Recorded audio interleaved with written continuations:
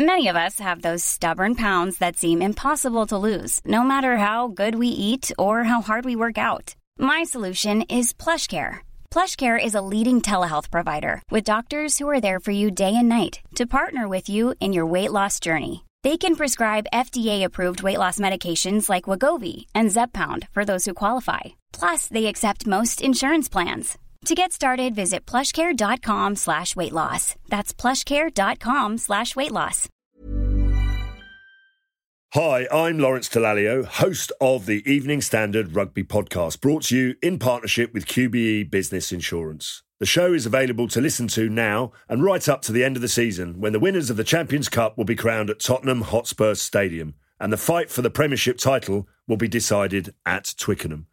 QBE is one of the world's leading insurers, and they will help your business build resilience through risk management and insurance solutions.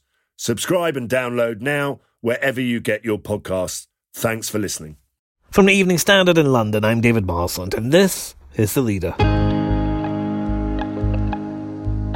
We're just over 1 year since lockdown began, and we're just a few days from it at least starting to come to an end. This week on the Leader podcast, we've been looking at how the pandemic has affected our health and our economy. But what happens next? Will people go back to the office? Will they even want to?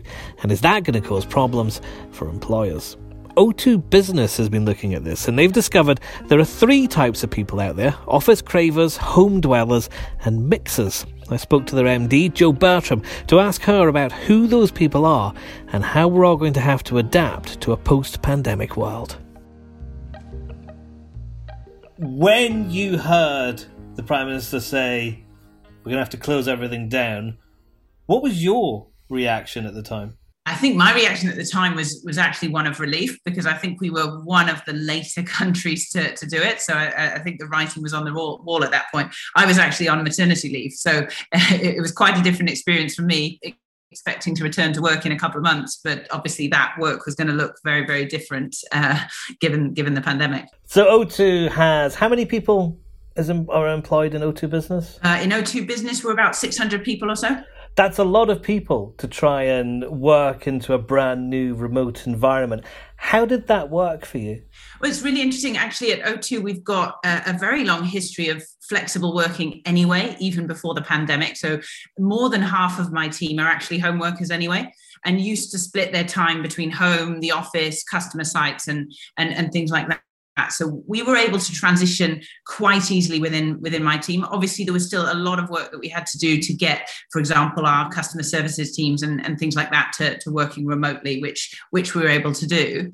And then it was about adapting. How do you change the ways that you work with teams, the way that you manage people, the way that you interact with customers, to do it in a virtual environment? And I think we really felt the impact of that, not straight away, but over a period of time.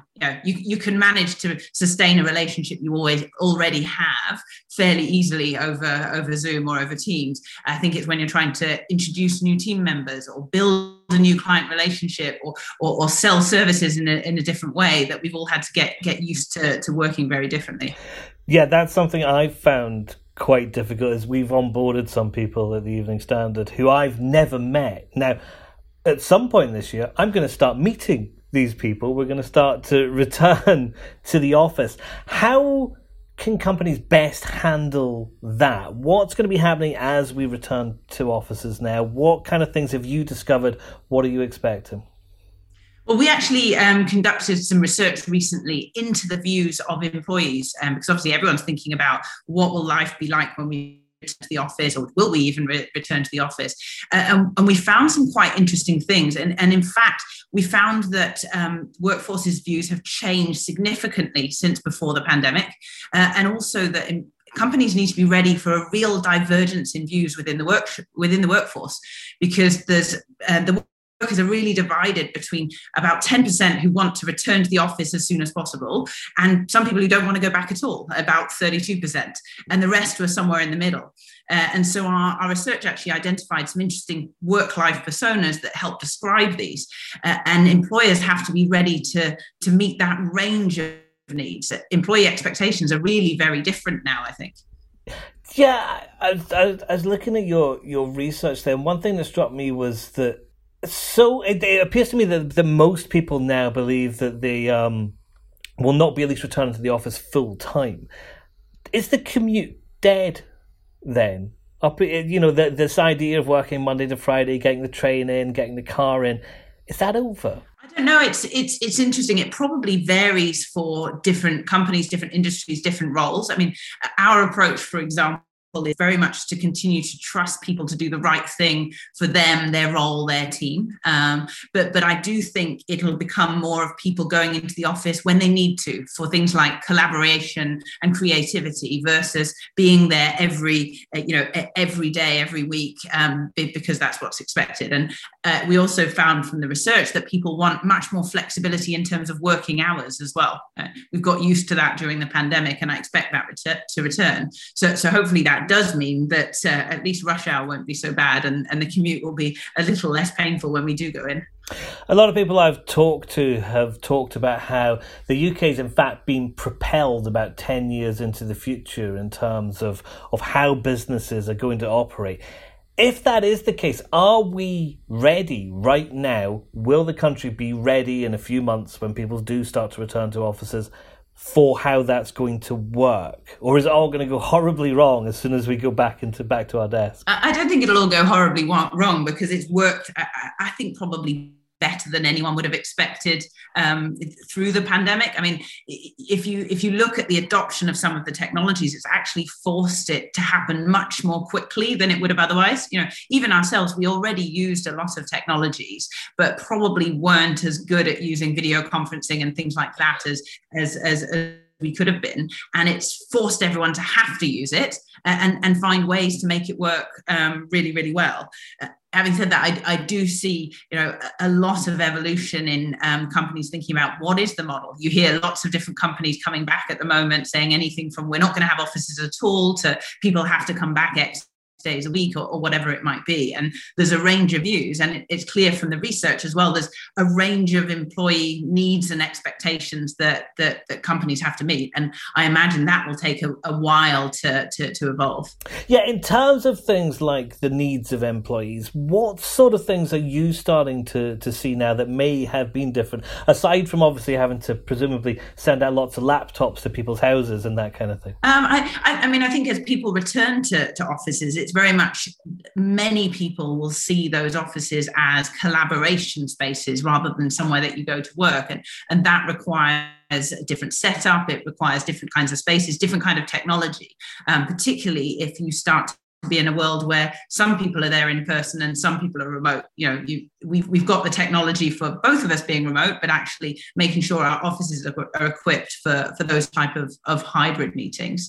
And then equipping people. I mean, people are more and more now wanting to work from anywhere. So not just home or the office, which might be a laptop connected and everything like that, but to be able to work in shared office spaces, while they're away from home or something like that. And so adopting more of a mobile first mindset, making sure all of the technology works mobile first away from the office rather than, centered on technology that has to be physically in the office.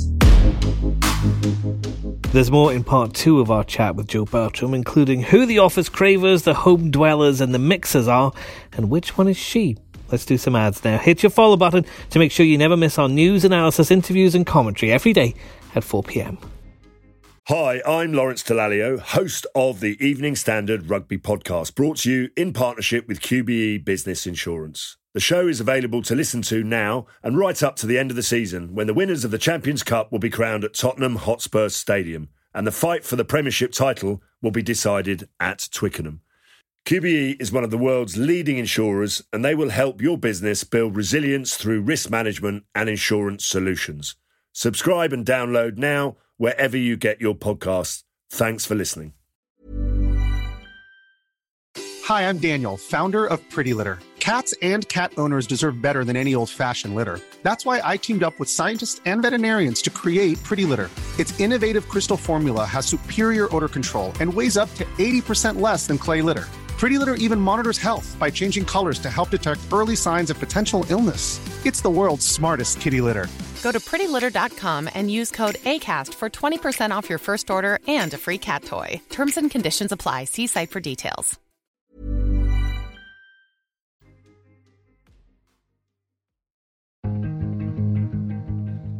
Welcome back to part 2 of our interview with Jo Bertram, the Managing Director of O2 Business. In this section, we're talking about the future of working in the UK, and I start by asking if she plans on going back to the office herself when lockdown ends. I personally am keen to be able to get back to the office for some things. I don't want to return to five days a week and the commute, but especially over the longer term, the impact on relationships and things like that, you do feel it. So I think we are looking forward to being able to go back for certain events. And for me, it's really about collaboration, building relationships with new team members or with customers, creativity, innovation, and things like that. But you can do a lot of the more transactional, day-to-day updates, one-to-ones, things like that, remotely just as well. Are you an office craver then, Jo? You've got these 3 categories that you spoke about earlier, the office cravers, the home dwellers, and the mixers. Which one are you? For me, I think I'm one of the mixers. So, I mean, just to explain the 3, the office cravers were those people who really want to go to back to the office right away as soon as possible. And they were really split between people at the start of their career who crave that social interaction and support, and some more senior people who perhaps have been in the office quite a bit during the pandemic and want to get back. At the other end of the spectrum, there were about 16% of people we called home dwellers. And those are people who want to spend time at home because whether they want to spend time with family and friends, or with to do their hobbies or for their mental health. And then all the rest of us are somewhere in the middle. And I certainly fall into that category. That was ranging from people like myself who want to balance family, free time, but also some of the benefits, both social and work-wise, of going into the office. There's a lot of people who really miss that social aspect, I think. And then what we call nomads, who want to be able to work from anywhere, whether that's on the beach or in a coffee shop or from home. Is the onus going to be on private companies to make all of these changes? Does the government have a role or responsibility involved in this transition? Or is it all kind of already done in a way? Have we already been through the transition and now it's just a case of slotting everything into place? I think we've been through a lot of the transition almost to the other end of the extreme. And now it's figuring out how do we come back to somewhere in the middle, and where do we come back to? And the answer to that is probably different for different companies and different types of jobs. I think there is still a lot to do. And we've been advising our customers and the companies that we work with to do 3 things. And the first one is really thinking about how do you plan for a location agnostic workforce? And so the office is no longer the center of where people work. And that means your technology has to be mobile first. It's not office only hardware and connectivity. And you need to give your employees the right devices and connectivity and systems. I think the second one is there's a need for our CIOs and HR directors to work much more closely than they did before. It used to be 2 quite separate things, like providing your technology and your employee proposition, but now they become much more one and the same. So how do you give a really good employee proposition of devices, connectivity, apps, and tools that helps people work and meet their preferences about where they work? And then finally, no longer thinking about a property strategy, but what's your wider workspace strategy, considering the role of the office, shared spaces, people's homes, and how do you connect people wherever they might be working. And I think there's still a lot more to do on that. And just finally, Jo, 1 year on from now, where do you expect O2 to be in 1 year from now? I mean, for O2, it's a really interesting question. As you probably know, there's a potential joint venture on the horizon with Virgin Media, but sticking to the O2 remit for now, I think really in a space where we continue our heritage of flexible working, and we managed to get to that right balance that I think we're very close to already, of enabling people to work from anywhere yet getting those benefits of collaboration and creativity, but in a space where we're working with our customers to really help ensure their employees can be connected everywhere. And I'd love to see us being thought leaders in that space.